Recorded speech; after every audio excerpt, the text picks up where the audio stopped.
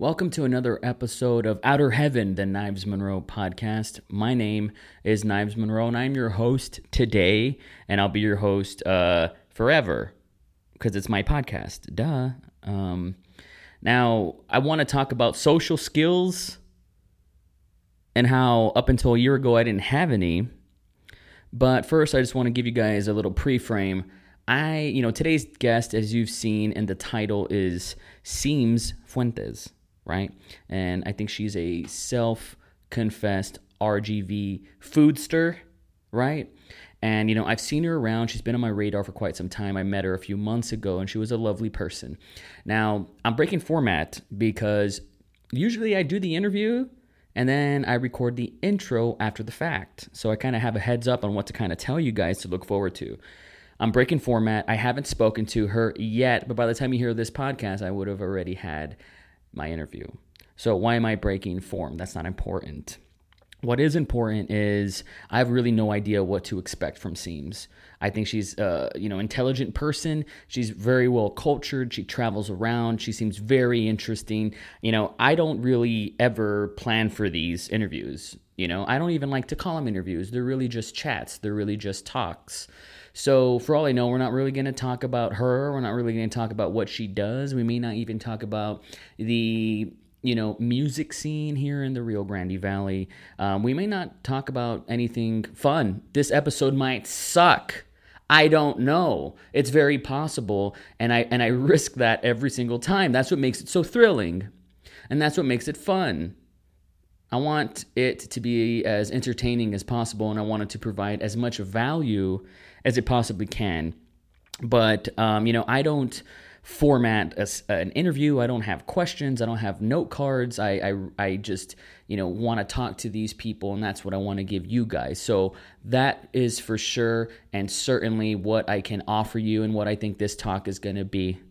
So look forward to that, and I look forward to that. She's actually going to be in the building maybe in half an hour. So I thought I'd knock out this intro as well.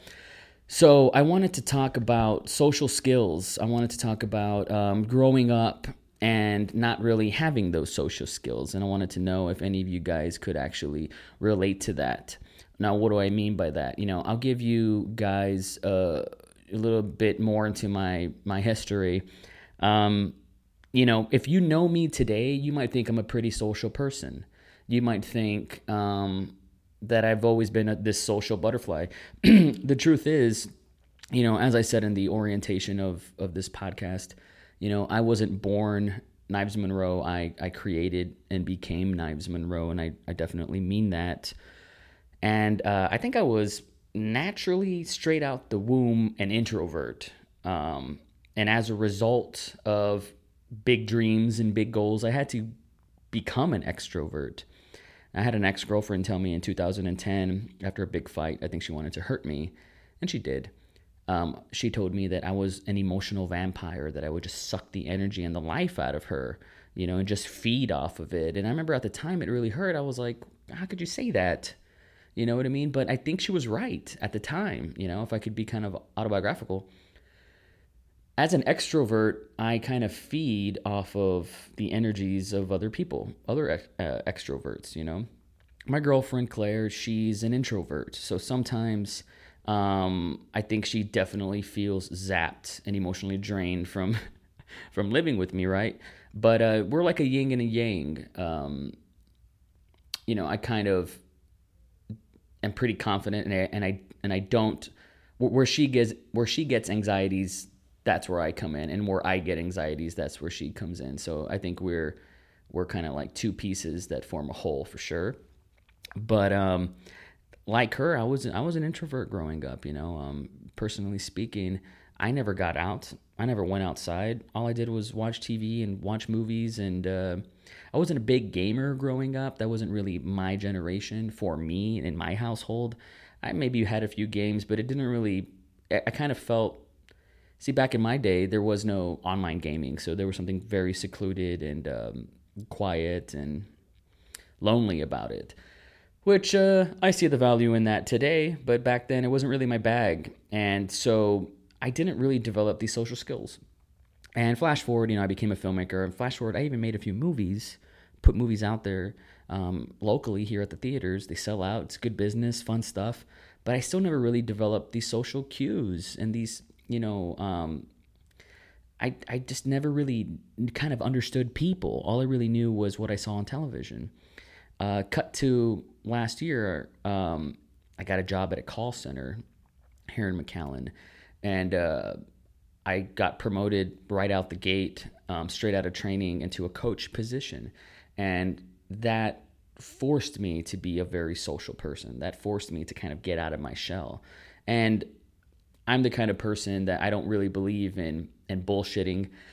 A blunt person, and I kind of just say it and say things as it is, and I kind of say what's on my mind. Otherwise, I'll get bored, or I don't know. I just kind of feel like that's always just been fun to me.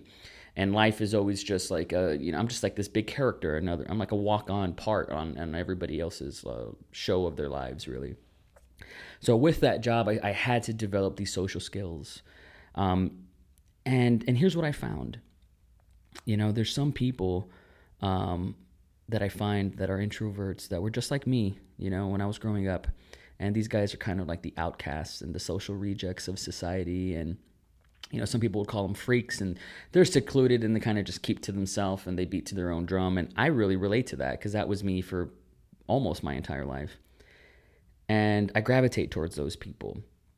And I like to talk to those people and get to know them and kind of not just feed off their energy, but I try to throw some of my energy their way as well, right? As a way of kind of maybe like awakening some sort of giant inside them, or as a way of if they get some sort of residual sort of self-awakening, self-enlightenment from talking to me in a brief conversation or several, that's something I want to offer because, I didn't have an older brother growing up. I didn't have like cooler people than me that were older than me kind of take me by the hand and show me things that I thought were fascinating. I kind of had to discover these things, or way later into the game, like 16 years old, 17 years old, I had friends kind of show me another side to things. But if I could be that person for these introverts, I want to do that, right?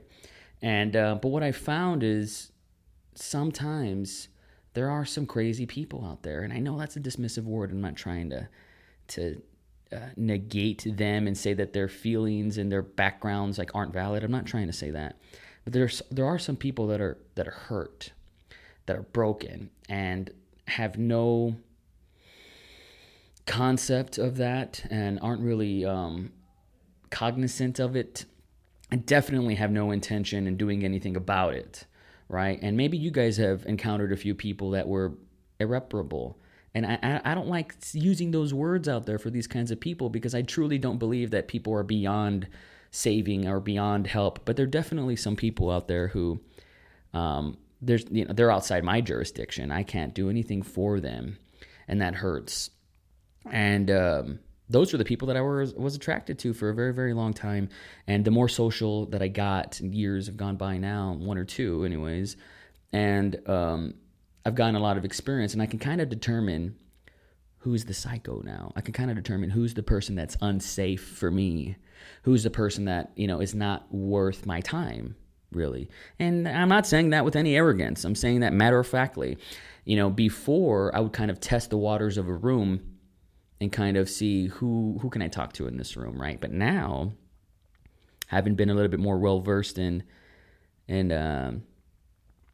so, the sociology around me, I've kind of adapted to being this wallflower and watching the room and watching the clowns give themselves away. And it's much easier for me now today as an adult, as a 28-year-old, to wait and to let someone kind of come out as an ass, as opposed to trying to really kind of extrapolate that from a person, That is what I've learned, and I'm bringing this up because there's a lot of people in my life who, have hurt me. And as a result, they were really just self-sabotaging and hurting themselves, but they hurt me in the process, namely like my father, an ex-girlfriend or two, and some other people that are just orbs obvious rotten bastards that have just gone out of their way to fuck me, right? We've all been there. It's part of it. I'm not going to pretend like it didn't happen. I'm all right. I forgave these individuals, and it was something I did for myself. And just like I said in that first episode 0 orientation of this podcast, I healed the boy and the man appeared, right? And that was very important for me to get to the next level of business, to get to the next level of self-love, to get to the next level of some sort of higher calling or some sort of intelligence, you know what I mean? It's some sort of emotional equilibrium. It's kind of like an IQ, but with an emotional kind of intelligence that I just see a lot of people don't have, especially down here. And I forgave those people, and it gave me a lot of power. It gave me a lot of closure, of course, but also peace. Definitely some inner peace. And there's some people that you can't make peace with, is what I've learned. There's some people that spit on your forgiveness. There's some people that mistake your love for arrogance. And that's because there's something inside them. They haven't mended themselves. And think about that. And I want you guys to be careful out there, whoever's listening to this podcast. As an artist, as an entrepreneur, as a careerist, whatever it is that is your specialty, that is something that you want to do, whatever value that you have to give. As a parent, if you're passing that on to your children, keep a force field around your heart and be guarded. Be the guard at the heart of your life, because there are some crazy people out there who will make you believe that you did something wrong, that was irreparable, that you are something that you're not. They will tell you how to feel, and they will tell you as if they have some sort of jurisdiction or authority over your life and mind. They will tell you how you think you feel. And that's a projection. That's what they're doing, right? These orbs, these obvious rotten bastards, right? And they don't know any better. And you don't have to pity them. You know what I mean? I had a friend just the other day tell me the exact opposite of love isn't hate, it's apathy, right? And there's some people that's exactly where they come from. That's like their root. And maybe, the more I learn from the Rio Grande Valley especially, because it is a tumultuous and oftentimes a negative environment. It just is. And I'm an optimist, right? Negativity, I'm kind of jaded by negativity. I'm jaded by pessimism. It's not something I enjoy, right? I'm cynical about cynicism, believe it or not. So I'm an optimistic person. And I choose to look at the beauty and the grace, and I choose to look at the value of anything, as opposed to asking myself, oh, why me? Why did this happen? I prefer to ask myself, what is great about this? What can be great about this? Better questions, right? And I truly believe that. There are some people out there, like, they project everything that they feel and what they hate or their insecurities, and they put it out on you. And you need to be careful with those people. Dismiss them. It's okay. Not everybody's going to like you. Not everybody's going to be great. And these are things that I did not learn until I was 28 years old, because I was the kind of guy that did not get out there. And, if you're a social gamer, if you are social on YouTube, on social networks, if you're social on the internet, and you stay in a little bubble, the world out there, there's crazy nuts people out there, and there's gems out there, beautiful people. I tend to have many of those on this podcast. And I tend to have those on this podcast that are going to differ from my views. And I tend to have those, I'm going to want to have those on my podcast that I don't agree with, and that have the ability to hurt me. Sure, because I think there's some value there that you guys will be able to get out of it. And I want to give you guys that. But on your journey, you have to get outside, and you have to, you're going to get hurt, and you're going to get knocked down. If you want to make it, you're going to get knocked down, you're going to have to come back up. You're going to have to get back up. And there's going to be years where you were just getting knocked down. But opportunity and greatness comes to those who are just at the edge of just about to tap out, just about to give up. And they had something else inside them, drive, maybe a higher purpose, a mission, whatever it was. And that's how they were able to get the greatness that they were always after. right? And any greatness that I've ever had in my life, whether if it's just being able to see the grace in my daughter's smile, or being able to crawl into bed with my girlfriend and be happy that this is the only person that I've ever wanted to be in a bed with. You know what I mean? Loving these little things that I'm just incredibly grateful for, because life is so incredibly precious. That's almost a luxury, you know? And we can all tap into that, and we can all focus on it. And I think we should, in spite of being burned, in spite of getting hurt out there, right? And it's a concrete jungle out there, and you need to protect yourself, all right? And that involves an emotional IQ. That involves an emotional intelligence, and that involves a certain tenacity that you need to go out there and protect yourself, man. Because people are going to try to hurt you so they can gain significance. Think about that. Surely in your life, even if you're a good, wholesome person, you've made fun of somebody at their expense so you can have some significance. Surely, I know I have. There hasn't been, an undefeated streak on my part. I'm not fucking perfect. I've been a bully, but I've tried to atone for that. And I continue to do so because that's the right thing. That's the right thing to do. And it's always the right thing to do. Doing the right thing is always the right thing to do. You hear me? So, what a weird rant. I know it's kind of opaque. I know it's a little vague. What is he specifically talking about? Right? Recently in my life, after the death of Yvette Franco, which I still haven't processed, it hasn't even been a week yet. It really just enlightened me how trivial many, differences that I have with people truly are. It's trivial. It doesn't matter in the grand scheme of things. How about we just forgive one another, forgive ourselves, and move on for the sake of business, for the sake of creativity, for the sake of inner peace. And there's some people that won't meet you there, halfway, and that's okay. That's part of it. You can't dwell on those people, on the orbs, on the, obvious rotten bastards. You can't invest in them and put your time there. It's not worth it. Move on. Move out. Do what you have to do.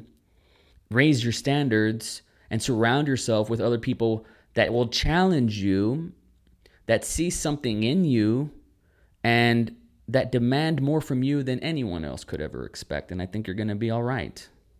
So, I just got a text from Seams Fuentes telling me she's on her way here at the Outer Heaven headquarters. And I really look forward to this interview, guys. I kind of don't know what to expect.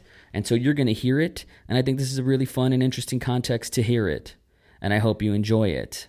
Because all I really care about, and the only reason why I'm doing this here, is to leave something greater than myself behind me after I go.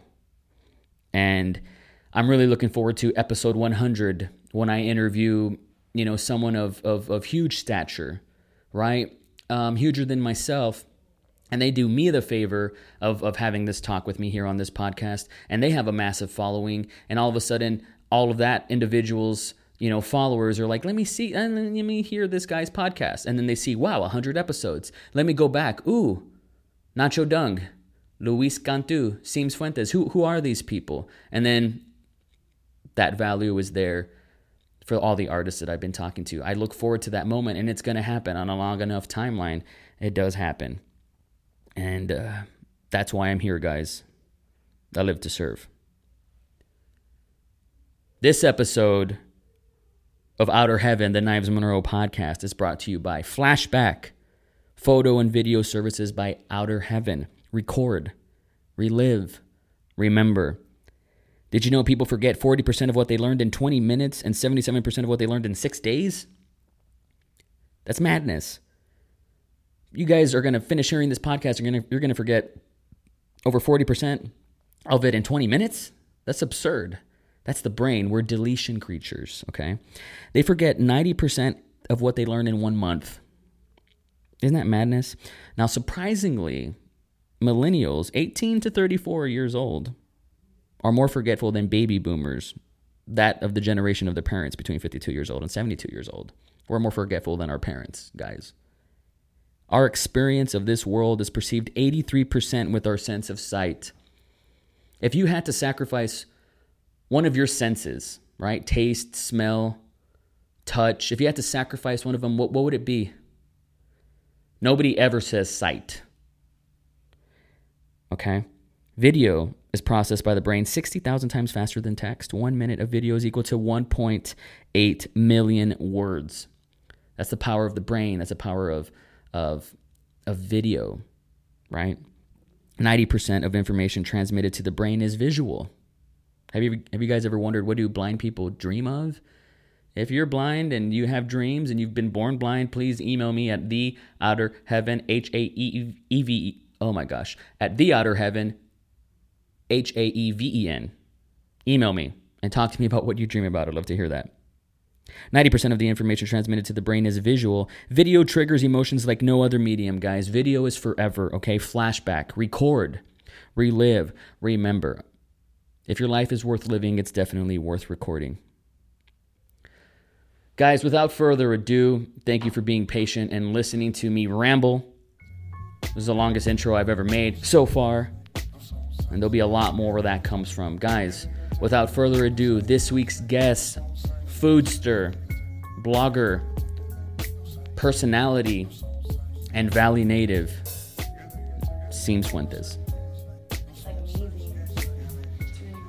What's the longest time you've ever been a vegan? I was for 2 months, January and February. Like of this year? years, yeah. And so I've been vegetarian since January, but I gave up the veganism because I had cheese, like in. So you had cheese one time and you're like, I'm done. No, I've had cheese plenty of times because. Could you come a little closer? Yeah, of course. Cool. Can you hear me? I can hear you. Just try to talk to me like this. Okay. And we're good. Okay, awesome. Yeah. Cool. So, you had cheese one time, that was like a relapse and you went into junkie mode? Yeah, because cheese is actually one of the most addicting foods that you can try. So once I had it once, I was like, oh, I miss it so much, and then I just kept eating. Are you pretty well versed in the science of this food? Because you said it's addictive, right? Yeah. How do you know that? I just read up on things. When I tried to go vegan and realized how hard it was for me to give up dairy and cheese, I gave up milk pretty quickly. I just stopped buying it, but cheese is around you like every single day. So I started wondering, why can't I just say no? Mm-hmm. So I started just looking it up, and I just found a bunch of articles that said it's one of the most addictive things, and that's why we're just so used to. That's about it. You said you were in a band. Yes. What do you do? What's your whole deal? Well, you know what? Before we get into that, okay. We met once. Yes. At the incubator. At the incubator, mm-hmm. And give me some more like insight on what that was about, because it felt like, oh, okay, I'm gonna get to know this person. Yeah. And then something happened. The plan was for us to start working on some stuff with Valley Native, mm-hmm. Which I'm sure you're still working on, but I never got anything back from. What's his name? Oh my God, I'm really horrible Silver. with names. Silver, yeah. Sure. I actually don't work there anymore. No? No. You stopped? It didn't really work out like a relationship. Yeah. You need trust in a relationship. Yeah, you know? and it just wasn't working. Well, I just wish that there would have been more communication, like by this day or by this time. I just didn't know what happened, and then I never heard anything back. So I was like, okay, well, maybe right now isn't the time. Maybe another time will be Were you better. going to be featured like as a personality or yeah. like as a blogger? Like we were going to see your text, or we were going to see you were going to be it a was video going to be personality? a video personality. Just the food, the chef stuff that he wanted to do to mm-hmm. cover different chefs from the Valley, kind of very Anthony Bourdain, mm-hmm. like show you what the Valley's food's about. So we were supposed to do something like that, but it just did not work out. So. Hopefully we'll... Are you a chef? No, I'm not actually. Okay. I'm a huge foodie, and I'm a huge fan of chefs, and I'm hoping to get back into the food industry, maybe become a chef, learn the craft from someone who knows, but right now I'm not. I cook very just sporadically. How many birthdays have you had? I am 26 years 26 old. 27 years old. in September. When you say back into the food industry, what do you mean? So I've been teaching for 2 years. And then before... Teaching? teaching. Cool. Yeah. What do you teach? English. Well, I don't teach anymore, actually. This Okay. is like the first year that I'm quitting because I just was very unhappy in the teaching world. Why? Because I don't really believe our education system is doing what it should be doing for most of our kids, especially in this area where there's so much lack of like English knowledge and stuff like that. Yeah. So I got really, really bummed out by the education system. But before that, I was working as a server for 4.5 years. That's what I was doing while I was in college. So Cool. I want to jump back into the restaurant industry because eventually I'm hoping that I'll open up my own place like in the future, Yeah. far from now. So Wow. that's the goal. So you have a goal. I have a goal. That is the goal right now, unless I get back into the restaurant industry and realize maybe this isn't for me. You know, Is it going to be a vegan restaurant? I think that it would be like a majority of vegan food. I wouldn't do all vegan food because I would like to have the most amount of people come and enjoy whatever food that I decide to make. But I do think that having a big vegan menu that's very flavorful could be really, really cool to like introduce to the Valley world and make. So would you want to, you know, hypothetically, your dream restaurant, it's ran by you, Yeah. right? You probably are the chef. Yeah, my brother also loves to cook a lot, and he's up in Austin right now, and I think a big dream of his is also to like give up what he's doing, which he works at a car dealership, and kind of start cooking. And I think he's more of a chef.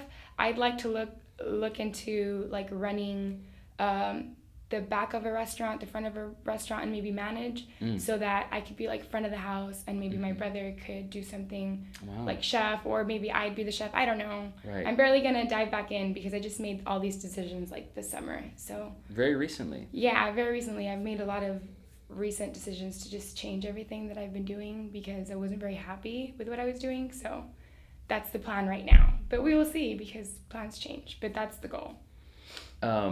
You'd want to open up this restaurant in the Valley? Yeah. Do you see in 10 years you're still working here? I do. I mean, you've been around. Yeah. Yeah. I've also lived, well, I went to Texas State for a little while, but I spent most of my time in Austin, and I fell in love with Austin, and I always thought, as soon as I graduate, I'm going to move to Austin, but then I started rethinking that because I think the Valley is really growing right now, and I think that I'd want to be a part of it growing because it can grow in a negative way, and it can grow in a positive way, and I think a lot of people are trying to make it grow in a positive way, and I'd like to really be a part of that. So I would like to live in Austin one day and maybe New York for a little bit, but I do see myself sticking around in the Valley for the most part. Wow. You know, I'm a Valley native, and so are you. Yeah. You were born and raised here? Yes, Mission, Texas. Mission, cool. I moved from Oklahoma to Dallas, and then from Dallas here when I was like 6. So I've lived here for over 20 years. And, you know, would you call yourself an artist? I guess so. It's hard to call myself Because you're an artist, huge but on social media. Thank you. No, you are, I and don't... you know what you're doing, and you're doing it right, and Thank you. it's smart, right? And I don't know what I'm doing, but I'm trying. You don't know what you're to doing. Figure it out. You know what I mean? So... even I know what you're doing. Thanks. So I think I you know, I love what you do, and you have a great big personality. I consider that an art form, right? And so here you are in the RGV. You could do this anywhere, like you said, New York. You've done it in Austin. In your eyes, what's the value of doing it here? What's the value in where it could go bad or good? And right now, maybe I don't know what that percentage is for you, but why do that when you could apply what your value in Austin, where one could say it's already good? Yeah, well, because I feel like a lot of people in Austin are already doing what I'm doing, and in the Valley, not a lot of people are taking risks and trying to do something that's not so 9 to 5, 8 to 5, So I think that the value of doing it here is showing people that it can be done here and that it can be like a career, or that you can have like a happy, fulfilling life in the Valley doing something other than what everybody else is doing, like kind of making your own niche. I think that that's what Austin is great at. Austin is great as people just coming in, having their own ideas, and then that blowing up. And I think that we need to start that here. Not exactly the way Austin's doing it, because Austin has a completely different culture, but we have our own culture that's unlike any other place in the entire world, really, where English meets Spanish and Mexico meets Texas. And I feel like starting something here shows younger generations, like, you don't have to leave to progress. You can stay here and progress here, Now, I'm with you. By the way, you have your hat backwards. I'm gonna have my hat backwards. Yeah, it's the cool thing to do. I want to be cool Yeah. too. Trying And what you're really doing is hard working on every the day, internet. yeah. So, Just, let's try not to do that. I'm sorry, because it Yeah. comes out. got you. It's got cool. You. I was like, is she gonna do that 100 more times? She Yeah, is. I am. Let me make sure that this is off too. Sure. Gotcha. Totally cool. No, it's all part of it. Now I'm right there with you with making this place better, and also I think about the future. I think about, we're probably the same generation. I'm 28, you're 26, and we're part of the same generation. We remember a valley that wasn't as what it is right now, and it is growing, and it is turning into something beautiful. That's why I'm making this podcast. That's why I'm getting people that I think are important in the valley, and I want one day someone to be like, "Whoa, this is the people I've been looking for right here." You know what I mean? Yeah, I'm looking for definitely. that 16-year-old Knives to be like, wow, that's what I've been waiting for. Definitely. At the same time, it's frustrating. Is it frustrating for you? Oh, Is it a of pain in the course, ass? all the time. Talk to me about that. I mean, I'll be really positive about certain things and, just feel like, man, it's really, really looking up. And then you hit like a wall of maybe some negativity or just thinking that things are going to go a certain way and then realizing that people had other mindsets. And Can you give me an example of that? I've had a few times where people want to collaborate, and I'm totally into collaboration. Obviously, that's why I'm here. Like, I think it's so important to help each other out, but there's a lot of this mentality of like, well, you're going to do this for me, and that's about it, So when I'm thinking that things can be very collaborative, it's more very one-sided, and that is very discouraging because I feel like we as people that are trying to expand this art industry should be united and should be helping each other other than using each other. But I feel like that's where the valley just needs to figure itself out. Like, do you just want to use people and find your way through that, or should we just get together and work with each other? And I feel like that's something that really discourages me when I'm trying to say, it's not about me, like I'm not making any money right now, like it's about progression and unity, but a lot of people don't see it that way. So it becomes tough to deal with those type of people constantly when those are the type of people that are reaching out to you, So that's been the most difficult thing so far, the fact that sometimes you just don't see eye to eye with people and their way of thinking about I feel like I'm going to take a leap and say you're Hispanic. Yes. Your last name's Fuentes? Fuentes, yes. That's cool. I'm Hispanic. Yeah. Did that come off? Yeah. Well, I figured, Monroe, though. Yeah. But most people down here, are Hispanic in some way. Sure, but I never know. Because people, when I moved here, people didn't know. They, I'd get the gringo and I'd get the... Yeah, I get that a lot, too. Do you? I bet. Yeah, I get all... Especially... Can you speak Spanish? Yes. Actually, Spanish is my first language. Cool. So, my parents are from Mexico, and we moved down here when I was, 1. Mm-hmm. So, I never had to live in Mexico, but I spent most of my time in Mexico. I feel like you've encountered the negative stereotypes of the Valley, the negative stereotypes of Mexican-American psychology. Yes, definitely. And I feel like that's the biggest problem here, and I'm not trying to make this a soapbox about that, but that's the challenges that I've encountered as well, is I feel like you have to train people on how to collaborate. It's like they don't know. They were never taught. It's hard. Not that I would know. Maybe sometimes I'm doing it wrong too. And if I were doing it wrong, then I hope that someone would say like, hey, that's not the right way, or maybe we could do this better, and I would totally take that into consideration. But I do believe that people need to learn how to collaborate a little bit. I think so too. Better. Yeah. I feel like that's my job. I have a filmmaking background. I'm a movie maker. Started putting services out there to educate people, to bring people together, because I felt like it was kind of selfish for a long time. I made movies by myself for 10 years. And it was great, but after a while you make a movie and it's kind of like, is this all there is? Yeah. I much prefer to go to Yerberia and film somebody's set, put it online, and then it's more special to me. Definitely, right? And then you can get more people involved too. So that's really. That's what I'm trying to do here, and I've encountered. Wow, I have to train people on how to collaborate. They don't get it, and a lot of people have been burned, and a lot of people, backstab, and I don't know if that's like a exclusive trait in the Valley, but it's something that I encounter every day. I don't think it is. I think the problem is that since this is all really new, people are just so used to I guess my huge problem is the fact that, corporations and these big buck companies come into the Valley and kind of just, you're working a minimum wage job and you're just kind of being used, you're not following a passion, you're not excited about going to work, you're just kind of drilled and you do this and you come in on time and that's it. So everyone has the mentality of like, well, I'm so sick and fucking tired, you know, like I really don't enjoy what I'm doing. So when they do venture off into something that they might enjoy, they still have that mentality of like, you know, I've been used and abused for a really long time and things that I wasn't loving. So I think that like kind of is why we get that. Well, that's my perspective on it. I think we've just haven't had enough people following their passions to feel like happy enough, to feel like I'm going to give my all to someone and I expect it all back and it's going to be okay. Most people are like, no, I've given my all already and it didn't really work out. So now I'm just in this like limbo. And I feel like maybe if we talk about it more, then people will start realizing like, you know, it's not, when you're following a passion and doing something more in the arts, you don't have to like be afraid like you are when you're working under somebody who doesn't really How do you know care. That? If I'm somebody that doesn't know that, if I'm somebody that doesn't know that if you follow these passions and this creativity that I'll kind of like that I'll be okay. How do I know that if I've never felt that before? Well, you have to take a risk. If you're not going to take any risks, then you're never going to understand whether that's what's right or what's wrong for you. So how do you know that? Well, I agree with you. I feel like I've been taking a lot more risks. After I graduated from college, I didn't know what I was going to do, so I took like 6 months off and did really not much except for like paint and like sketch a little bit and just really had like some downtime. But then I went into the teaching world thinking maybe this is for me, and then I took a risk, realized that wasn't what I wanted to do, and then eventually started taking risks in a lot of things, started my food blog. That was a risk because I'm putting money into something that I'm not really making that much money out of. So I feel like because I've taken risks in a few areas of my life, I've now started to see that I've grown a lot and I'm a lot happier.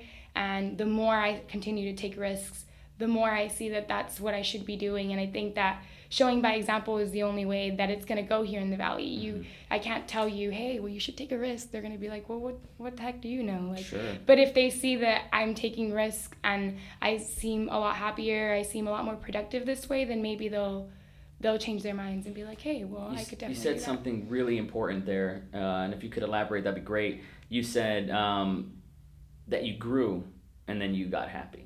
Yeah. You know? I'm a big believer in, you know, growth is happiness. Progress is happiness. You know, satisfaction is the end of growth, you know, in a lot of ways. Definitely. What have you done notably recently as well that where you could measure the growth and what capacity?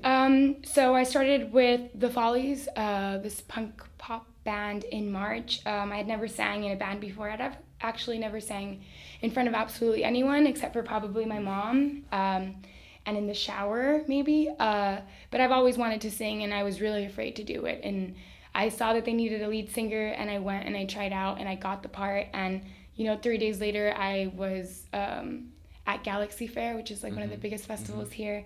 And that was a huge risk, and I was very afraid, and I was very shy, and I feel like I was very stiff at first, but it's been a few months now, and I feel completely okay on stage doing what I'm doing, and it wasn't easy, and I've had the hardest times, and I've cried about it, and I've been mad about it, and I've been like, is this the right thing for me? Like, do I look stupid? You know, like just all the insecurities, but at the end of the day, you know, we just had a show on Saturday, and it was probably one of the funnest times of my entire life where I got off stage and I just had to like sit on the floor and think about everything I just did and how fucking great I don't know if I can keep cussing on here. Fuck yeah, say whatever you want. You know, and all I could think about was how when I first started I was like nervous out of my mind, and my first few shows I would get so nervous that I would black out on stage. So people would be like, hey, do you remember this part? And but when I'm you say black out, do you mean like you would faint? Or no, like I would black out, like off? I would turn off in order to be able to do what I was doing without feeling scared, because I was extremely scared. And I still kind of get scared. But so in starting with this band, I was completely afraid, and I was taking a huge risk because I was so nervous all the time. And now it's a few months later, and I feel amazing about it, and I'm so glad I did it. And I hope that other people start doing stuff like this, or well, it's been happening for a while, but I want more people to get into the music and more people to just like kind of get out there. So that's how I've learned that, you know, taking risks will equal progress. And now I'm just so happy that I'm in this band, and I feel really lucky, you know. Wow, I'm a big believer, you know, in my company, Outer Heaven, we have, that I invented, 20 core values. You know, maybe you've worked somewhere where it'll be like, admire, or, I don't know, admiration. Like you'll see these little dumb things like on Yeah. walls, but like the company doesn't really reflect that. One of my core values, and I think it's number 11, is decision making is power. Most people don't have the guts to make the tough decision, so they make no decision, which is a decision, and they have to live with that. How did you get the guts to audition for this band? I mean, that takes guts, and obviously you decided. Yeah. And it was a great investment. You called it a risk, and I agree. How did you get the guts to do that? How did you get the guts to say, you know what, teaching is not my bag? How did you get the guts to do this, and how would you explain that to someone who's in that field of like, I don't know where to go? I think that thinking about your happiness is the first thing you should do. If you're doing something that you don't love, and it's obvious to you, then you should start thinking about something else. I think a lot of people get really stuck, and it's kind of an oxymoron because I say you should think about it as much as you can, but at the same time, if you overthink it, you're never going to do it. So with the Follies, I had just been thinking about, I kind of want to start my own. I was thinking that I was going to make my own music, but I don't really know how to do that very well. I can't play very many instruments. I can't play any instruments at all. So you talk very fast, and I love it. Now, sorry. Now, no, don't be sorry. Never apologize for who you are, ever. And that's not punk, right? Yeah. Just kidding. But, gosh, and I forgot what I was going to say. But, with music, that's a big deal. Like, how did you know that you loved that? I mean, you'd never really, did you ever, it takes guts to be a teacher in front of a classroom, but did you ever speak socially? Like, how did you know that's the feeling that I want and I'm okay with that? Well, when I was in high school, I did a little bit of drama. And I was too, we did musicals, but I was too afraid to try out for any of the parts that were actually, like, singing and stuff. But I would try out for some of the parts where you would like dance or you just had like little lines here and there. And I remember my drama teacher, I would get off stage and he'd be like, you should really do something in front of people. Like, you catch people's eyes. And was that like 10 years ago? That was so long ago. Yeah, it was like 10 years ago probably. That stuck with you. It stuck with me for a really long time because secretly I wanted to tell him, like, I really would like to sing in one of your plays. I'd like to have a bigger part, but I wasn't brave enough to do that. So eventually that stuck. And also I grew up in music. My dad can sing, my mom can sing, my brother sings. My dad plays the guitar. Growing up, I grew up like listening to my dad would get home from work and maybe get the guitar out and they'd just like sing whatever song he found, and I would always want to join them, but I was really too shy.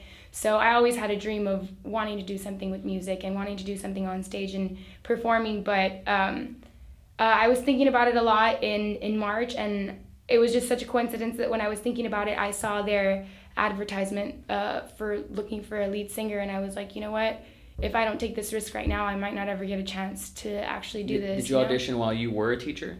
Yeah. Wow. Yeah, and I mean, March, April, and May, we were doing shows, and I was also teaching and practice every Wednesday. And what do you think about the opinions when someone says, don't quit your day job? What do you think about the opinions when someone says, hey, why can't you do both? Why can't you be a teacher and then do a punk show right afterwards? Yeah, well, in terms of financial stability, right? There's always that argument. I think that it's very possible to do that. I don't think that the way that I'm doing it is the way that everybody should do it, where it's like quit teaching and figure out what's next. But for me, this is what's working because my day job was making my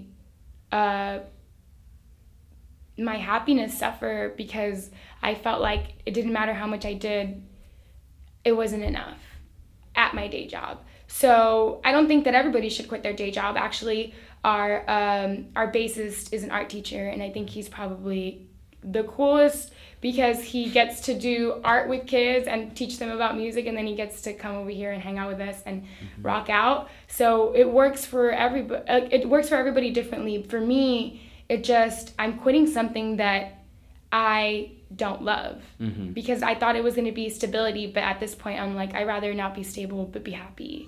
I'd rather take that risk. Love is a big word I've noticed in your vocabulary. It seems very important to you. Definitely. What are some things that you love, you must have? If you didn't have them, you'd feel like you were dying. I love music. I love food. I love food so much. It kind of like guides me through life a little too much sometimes. I love style, like clothing, and like shoes and hats and sunglasses and styling clothes and going to shopping. Not like I want to own things, but more of like I love the aesthetic of today, what do I want to look like today, and how is that going to represent me? I love that I'm sure people feeling. tell you in your photos, and I'm not a creep, it's just your social game is on point. Thank you. And, every time I see a picture of you, because I met you this one time, and you looked like, oh, okay, I think I know this person, but she doesn't look like this person that I've seen online. And then every photo that I see of you online is different. Yeah. You look like a different person each time. That's on purpose.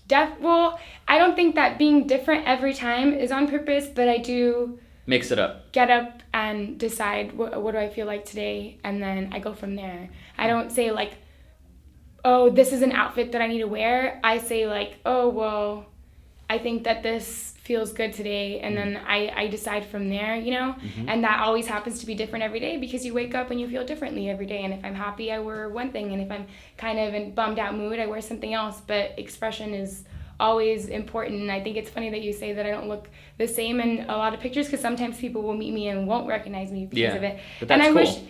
It's cool, but it's also weird because sometimes like I'll meet someone once and they'll talk to me and we'll talk, and then the next time they won't even realize it's me, and they'll be like, hi, what was your name again? And I'm like, we talked for like 35 minutes the other day, but okay, but it's just I guess something that comes with like changing. You were saying expression. I learned this year that the exact opposite of depression is expression. Yeah. And I've noticed if I'm, no matter who you are, you can be happy, and some people are trying to achieve to be happy. Yeah. But when you happily achieve and you're expressing something in whatever field that you do, usually people kind of tend to be fulfilled. Yeah. And that's what you followed.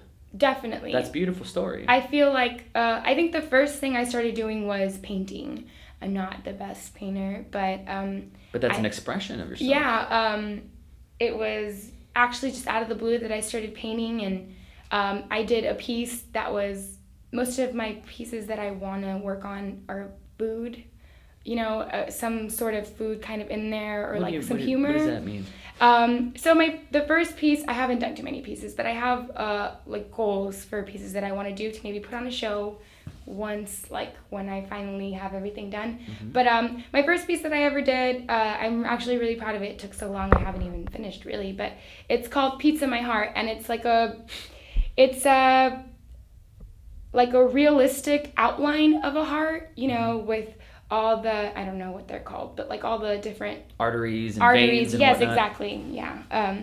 But the inside is just a kind of pizzas. Mm-hmm. So you get like really heart, like a real heart, but inside there's just kind of, it's like a funny little cartoony type of pizza. Seems this is the first real conversation we've ever had. Yeah. And we saved it for the podcast. But from the little that I know about you, you seem like a sweetheart. You wear yourself on your sleeve, your heart on your sleeve. Love is really big for you. Food, expression, and you put it all together in this painting. Yeah. It's all there. It felt really, really good to be able to say I thought of this idea and I executed it, and it's me, and I know that there's nothing else. Well, I mean, there might be other food art out there, but I think that this was like the first time that I put all of it in one, and it made me feel really, really good, and I feel like that's something that I learned from that experience, how satisfied I felt doing something so me. And I was like, well, let's try more things. So I started sketching, and then from there I started trying to write some music, and I haven't done much with what I've been writing, but I hope that I will. So I just feel like it all kind of came together to show me like you took a little bit of risk, you put like a lot of love into something, and it came out very rewarding. So you could just snowball that into everything, and that's what I've just hoping to keep doing with like myself. I think it's important. I think repetition, like working out, it's all about reps. You don't just work out once a month and say I did it. You got to do it consistently. Yeah. I hope that you are doing all these endeavors that you chose to do consistently.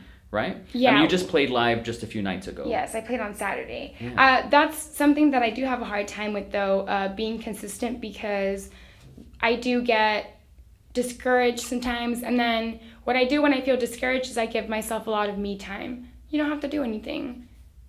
Stay at home, watch some movies, listen to music. You don't have to create just for the sake of creating because you want to. I give myself a lot of breaks because I feel like if I don't when I do get into what I get into, like I don't feel like positive enough. I feel like I always have to like take breaks. Tell me more about that. I kind of don't understand. Okay, so, well, my biggest issue in my life, I talk about it on social media sometimes. I used to talk about it a lot more, but then I kind of stopped because I was getting a lot of weird energy about it. But sometimes you can't be too autobiographical. Yeah, definitely. It's important to be crazy. Authentic, which I find that you are online. But it's also tough. Yeah. You get a lot of feedback, so it can be tough.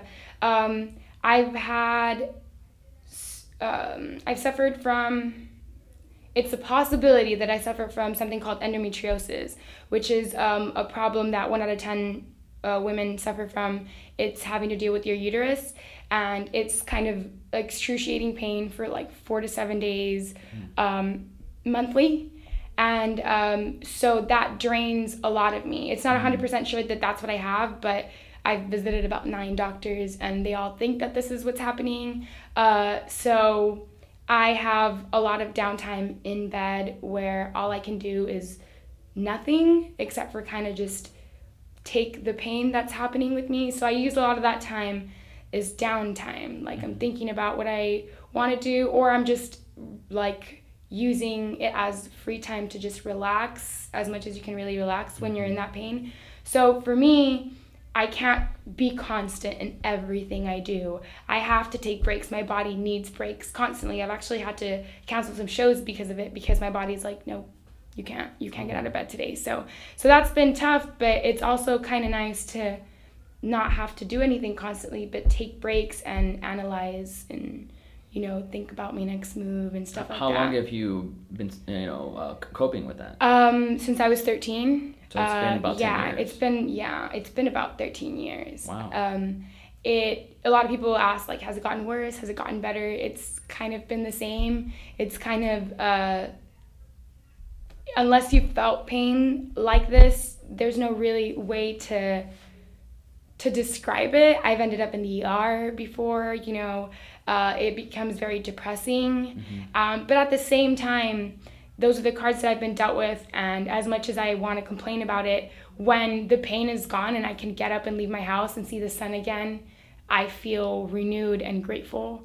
And I think that that's something a lot of people don't feel. Yeah, you're right. But even though I hate what I have to go through, and sometimes I'm so angry and so mad, at the end of the day, like, I can still come out with something positive and say, I'm grateful when I'm not in pain anymore. Right now, I'm grateful for not being in pain. And that's what makes me, like, strive to work so hard when I'm not in pain, is the fact that, tomorrow I could be in pain and I'm stuck in bed. Am I going to use today to live, like, happily? Or am I going to, like, dread what's coming? No, I'm going to take that full force and kind of, like, use it as, like, a push, kind of. Is this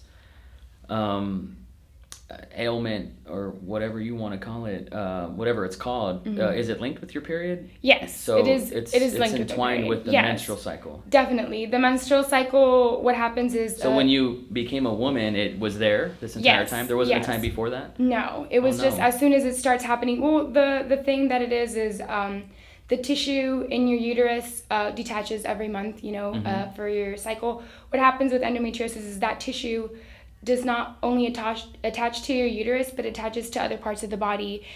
So when it sheds from everywhere, not just your uterus, which is where it's supposed to, but it sheds from anywhere that it could be stuck. So I have back pain, I have neck pain, I have pain in my legs, I just have excruciating pain all over.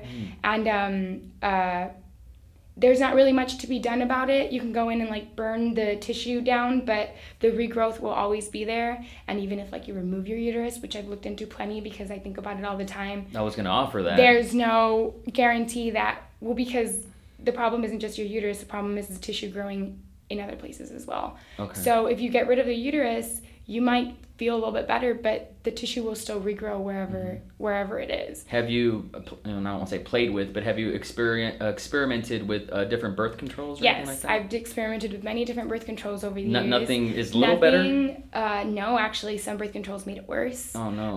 Where I would get pain in a lot of the areas, in certain birth controls would give me just, like, shrieking pain in my legs, like needles, or I would sweat, like, like I was going through menopause with some of them. So hot flashes like you wouldn't believe. People think I'm always exaggerating when I'm like, I'm so tired or I'm so hot right now, and people are like, oh, you're way too young to be feeling this tired. But it's kind of like, well, it all links in with this one thing that I have, and since a lot of people haven't heard of it, they don't know that that's how.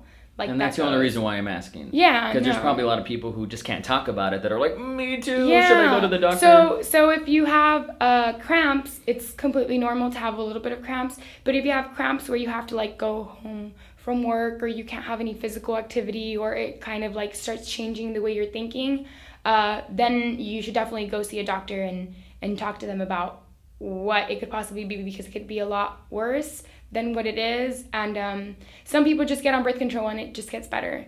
Unfortunately, there's different stages of endometriosis, and at this point there's like no cure, so there's just a bunch of women having to deal with like a consistent break in their lives every month just because of this. Have you I'm kind of reaching, but do you have to take that? No. Okay, I'm sorry. No.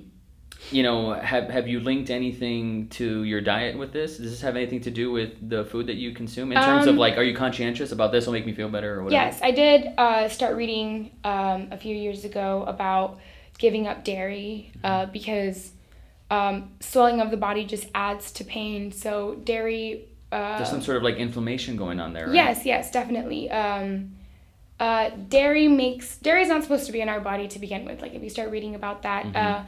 But in a lot of diets for endometriosis, you get a lot of stick with no dairy, try to do it at the least processed food possible.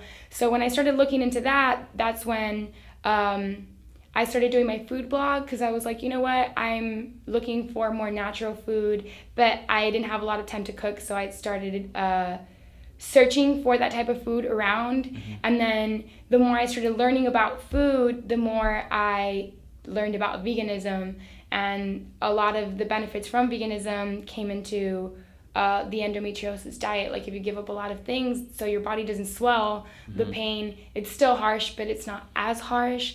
So that kind of linked in that way. So that's how I found veganism and how it does help what I have. It doesn't make the pain go away, unfortunately. Nothing can make the pain go away right now, but it does help.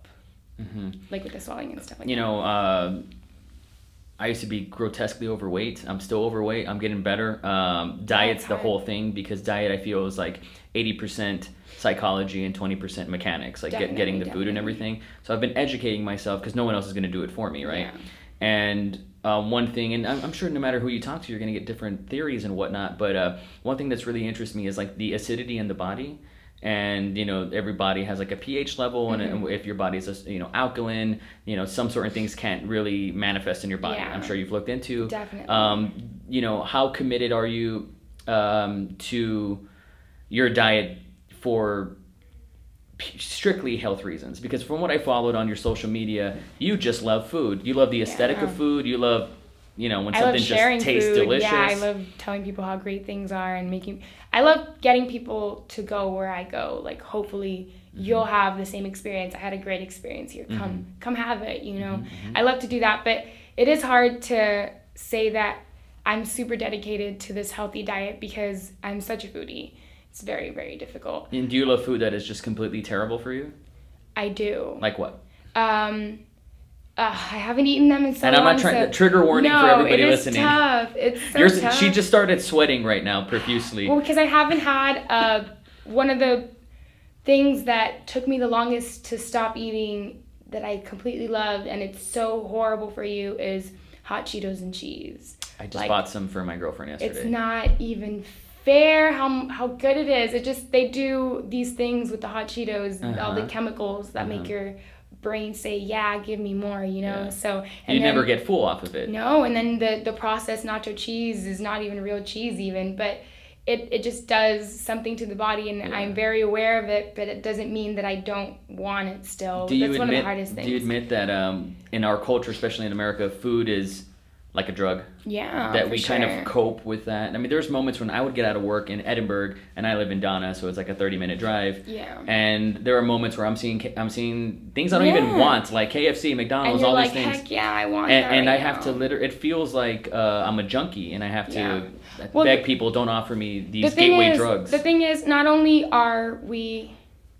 our society has us in a place where we're really, really busy, so the first thing we want is immediate satisfaction. Mm-hmm. What's going to be satisfying? I'm going to take 5 minutes at a drive-thru and I'm going to get a Big Mac and it's going to be great. Mm-hmm. But what is it worth? You know what I mean? So it is very easy to get addicted to something like that. And I also think that the way companies work, a lot of people don't know, but they have people with their sole job is just to make you addicted to this food. They've got people working on colors and aromas and commercials, and they've got people, advertisement just specifically to get you to think that this is what you need. And then you go and then you get it and you feel immediately satisfied, so you continue to do it, and that's addictive in itself.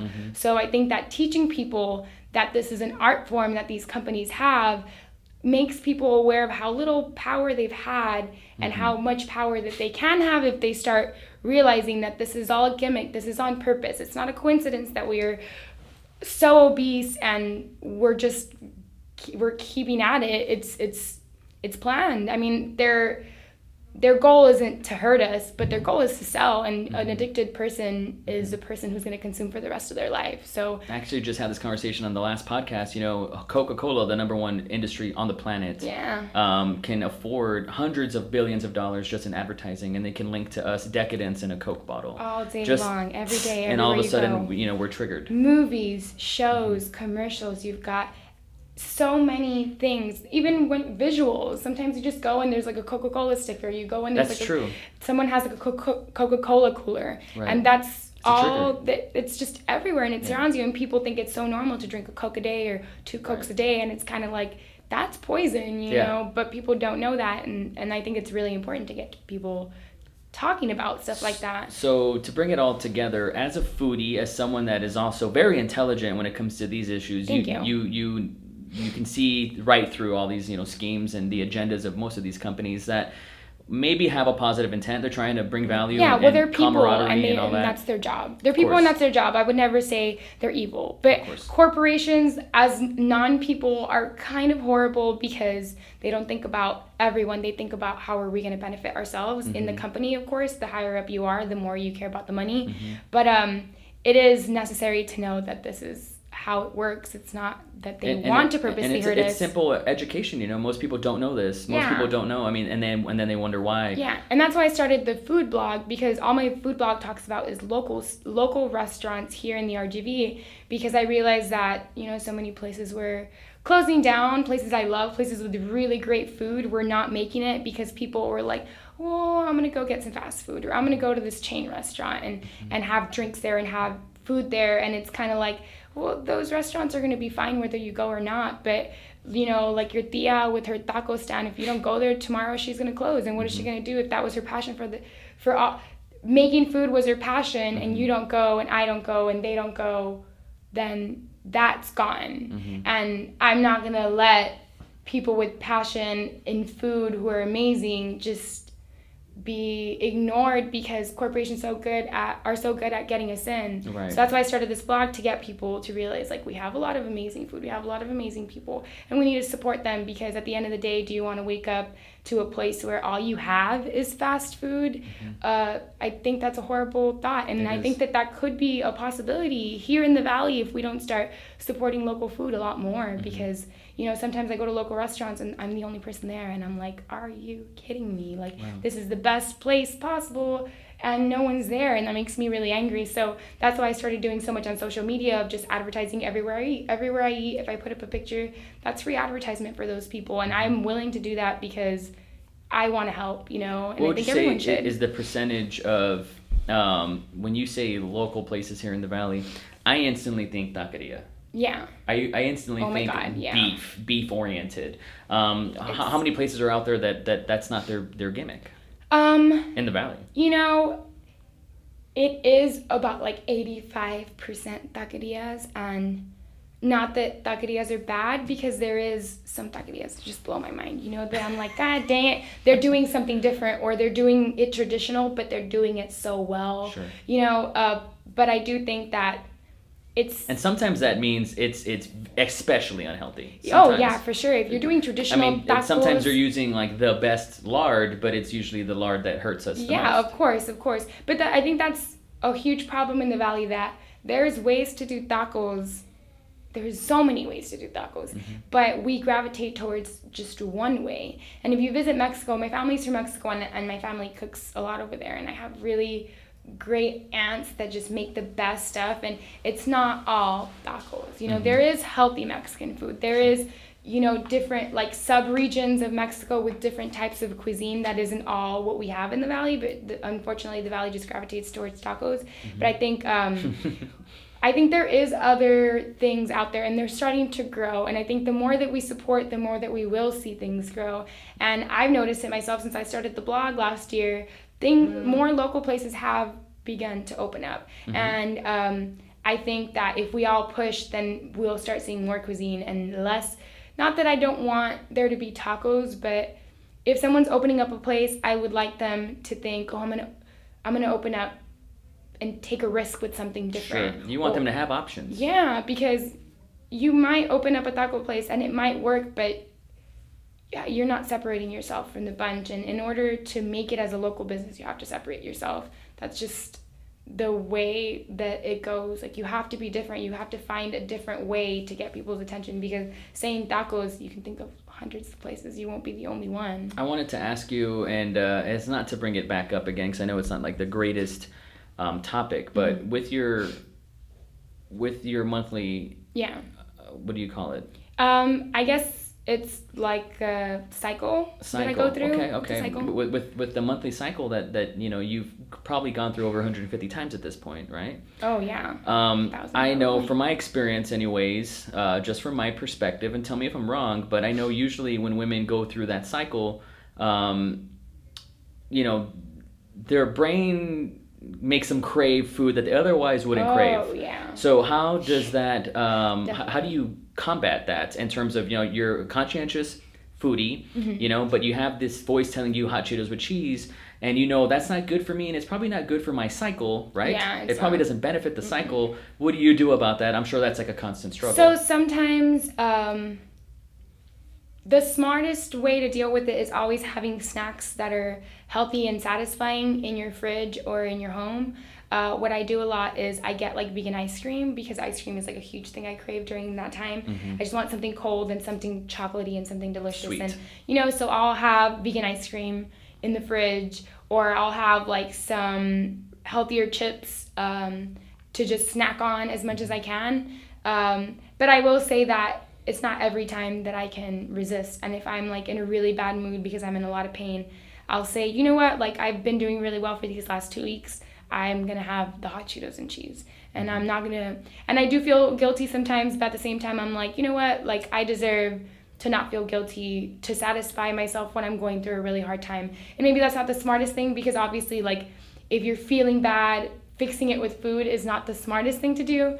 But at that time, I really don't care. It's like, I'm going to put myself first, and what do I want right now? What's going to make me happy? And then I won't take it overboard, but I'll do one or two things that maybe it's not the best for me, but I have to live with it. You sound like a woman who's in labor who's like, give me the fucking epidural. I don't care. I'll have for the hot sure. Cheetos and cheese. Dude, I sometimes I wish that I could record myself through these days, but I think it would be really, really embarrassing, and I'd have to really get the balls to like show people what it's really like, because it's not easy to see. Only a few people have seen me when that happens, but I am kind of like, it feels like I'm giving great. I'll give you advice.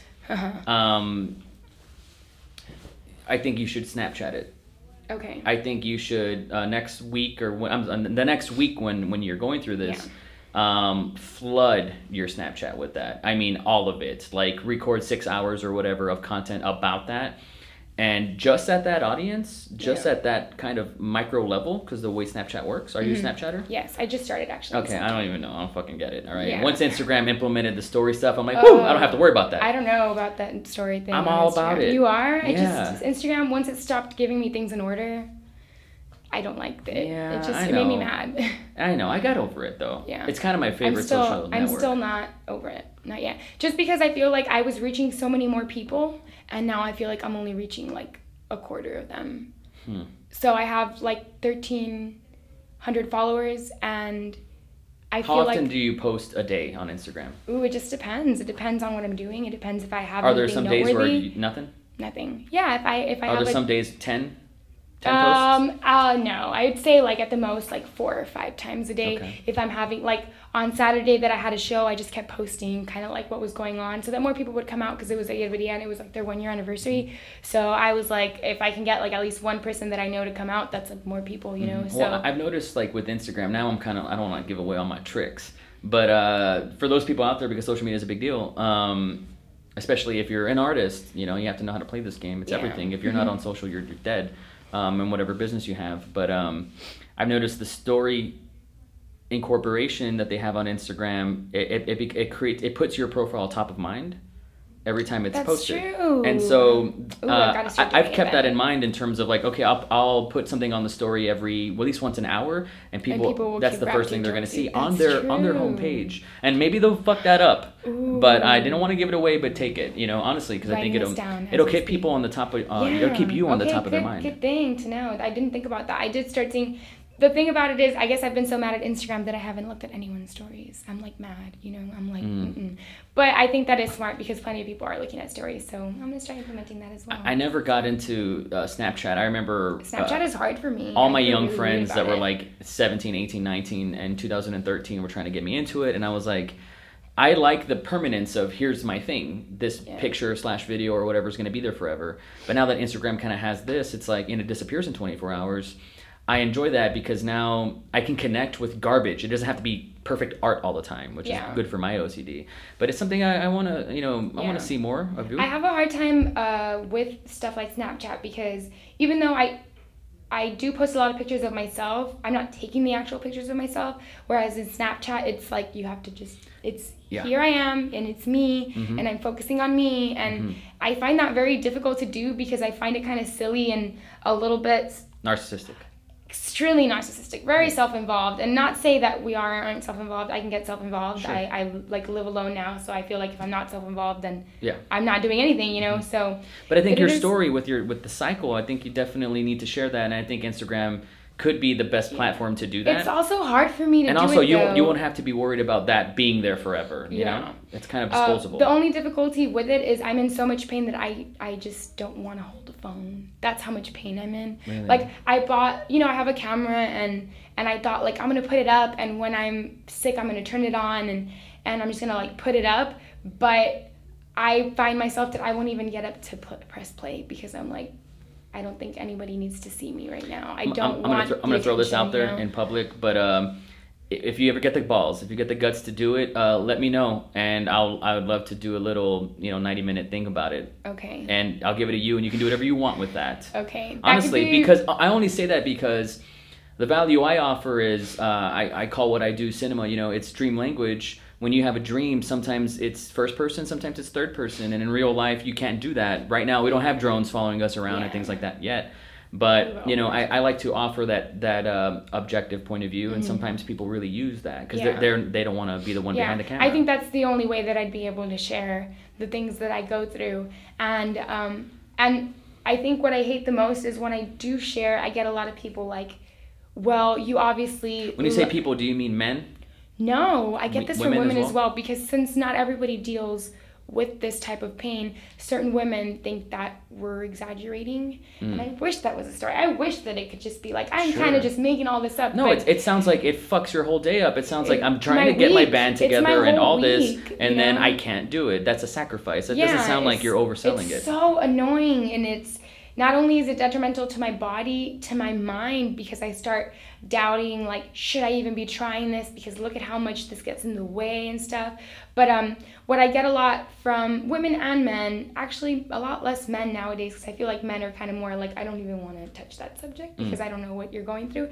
But I'll get a lot of women saying, well, you obviously like feeling this way because you don't go to the doctor all the time. You don't go to the doctor every time. And I'm like, I've seen plenty of doctors, and some of them have been helpful, but so many of them have not, because they're not well versed in like what it is. And also, unless I have surgery to have a camera in my uterus, there's not 100% like this is what you have type of deal. So I get a lot of people acting like this is what I want. Like, I want this pain. I want the attention from the pain. And that really bothers me, because I just want to be like, fuck you, dude. Like, you don't know how hard this is for me mentally, spiritually, physically, and for people to be accusing me of not wanting to feel better just really pisses me off. So when I was sharing a lot of stuff, there was a lot of people sending me really great messages and vibes, and showing up to my place and just saying like, hey man, like, I didn't know it was that bad. I'm so sorry. Anytime I can help. But I also got a lot of like negative from me sharing so much. There was a point where I was sharing it a lot, and I think March or February? I'm kind of horrible. March is Endometriosis Awareness Month. Oh, wow. And so I was putting up as much as I could about it, and I thought it was really positive sometimes, but other times it wasn't. And other times I got a lot of negative resistance from just being honest. So that's why it's been tough for me to actually say, like, on this day I want to record myself while I'm in pain, because they're going to be like, well, if you're recording yourself, you're obviously not in that much pain. And it's kind of like, I just don't even want to deal with That's okay. You know? There's people today that deny the Holocaust ever happened. Yeah, people are insane. Yeah. I mean, not that all people are bad, or people are bad in general. It's just people are so confused and think that their way of thinking is the only way. It might be possible as well, and this is what, if I'm putting something out there and, I know you said we live in I know you said that, Snapchat and all these things, it can be very narcissistic.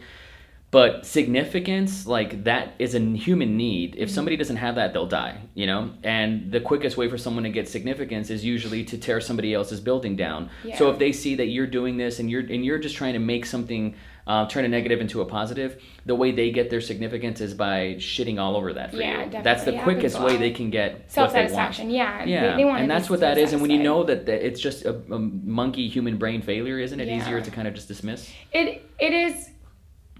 It's easy to dismiss it, but I guess when you're in that much pain, the last thing you want to think about is negativity. Sure. And to feel that negativity coming out of something that is already so hard to do, it's not that I let them get to me, it's that, well, maybe just not right now, because I need to think about me and what's best for me and my brain and my mind and my positivity, like what's best for me. So it's not about like letting them of course shit on what I think I need to do. It's more of like, I want to keep my happiness this way, and I think it's working sometimes, not always, but I do think that showing people a little bit about what I go through could be helpful at one point. And honestly, what I want for you is one person being like, dude, I had that, and I talked to this doctor, and you should talk to that doctor, or whatever it is. Yeah, I definitely. I just want that. You put it out there, you increase your odds of getting that. And I think you deserve that, obviously. Yeah. So we'll go ahead and wrap up here. This has been a great talk. Thanks for having me. Of course. I look at you as an artist, and when I saw you the other day, I'm surprised that I think you recognized me, because I was on the phone, and I don't know if you got my attention, or if we made eye contact or something, but I was happy that you called my bluff and that you took time out of your day to come and do this, because it's still fresh and new, but it's something that I'm passionate about. Yeah, it's really cool what you're doing. I'm very big on, a lot more people I can't wait for someone to give me an opportunity. I'm going to go out there and just do it. Definitely. That's basically how everyone needs to think in the Valley. Like, I think so. You want to do something? Oh, let me just wait. No, you can't. Like, everything has not been done. You need to, like, make it on your own. It's not going to be easy, and you're not going to make money right away. But I think if you make a market for it, then it will be very possible for it to be very successful. And I think that what you're doing is great, and you're very, very good at interviewing people. So well, you're nice. I look Look at it as a talk. It's just a talk. It's great. What's your band's name again? We're called The Follies. So you can find us on Follies. Instagram at The Follies 956 and then The Follies on Facebook. Yeah. When can we see you live? We're about to take I think a month off to finish recording some stuff. Hopefully in the next month or two we'll have an EP release show. So that should be the next time that we perform. I'm not 100% sure. I haven't gotten to talk to my band about it too much this week, but I think we're all saying we need a break. Just to get music together and all that. So no live shows in the works right now, but we do want to release an EP and have a show and just do that hopefully in the next month or two. And that's what we have looking forward to with The Follies. Are you still keeping up with your food blog? Actually, I've taken a break since May. I have not written anything. Well, I have written things, but I haven't released anything because I was having a really hard time with it. But do you use Google Voice on Google Docs? No. I just really got into that. So obviously I have a microphone, I could connect it to my computer, and this conversation, if I wanted, I could put it on Google Docs and it'll transcribe the entire thing. Really? And it's perfect. Oh my god. Yeah, and I think it's I don't know if it was made for bloggers, but if I was a blogger, perfect. I would have been like, oh, I'll just do that. Do it. I do, because I do have some blogging that I did in memos, but it's so hard to listen to yourself. And just care to listen to yourself, you know what I mean? I don't want to listen to myself over and over again. It's very I already went through it. I'm not going to learn anything, but I need to to keep blogging. So I think that's a really cool way for me to start blogging again. Check it out. Yeah, I definitely will, because I've been taking a break and everyone's like, "What are you doing? You were on such a good, momentum, and then I just kind of gave it up for a second, but I do want to get back into it. I'm going to start, and I'm probably I'm writing about Grind right now, the coffee shop in Edinburgh that my friends own, and that'll be up soon. I keep saying that. It's been 3 months. And where can people find that? It's www.thergbfoodster.com, FOODSTER. That's pretty arrogant. Yeah. You're the RGB I'm Foodster. the RGB Foodster. But you know what you are? It's a word that I made up. It was never a real word. Really? Yeah, I just kind of took a play on hipster and said I'm going to be the hipster of food blogging in the Valley. And not just in the cheesiest of ways. Not just a hipster of food, but the. I am I mean, there's a lot more food blogging that's been started, a lot more blogs that have been started, and that's really exciting. And I just wanted to have a name that maybe people would remember or think is different, and I just stuck with it, and it's been cool. So I enjoy it, even though it sounds funny sometimes when people are my friends especially will be like, "Oh, hey, Foodster," and I'm like, "Shut up," it's joking, but at the same time, it's well, you remembered, so that's you won. Cool. Yeah. At the end of the day, it worked, which is cool. So yeah. Do you feel good about this? I feel good. Yeah. That's all that matters. Pretty good. Seems. Where can people find you on Instagram? So on Instagram, I'm the RGV Seams. Damn. Yeah. I'm gonna stick with it, man. The RGV. I like it. When I first started doing it, people were telling me, you shouldn't associate RGV with your name because people have a negative connotation of the RGV. Yeah. And to that I said, fuck you. Fuck you. My first film, it was 2.5 hours long. It was a real movie.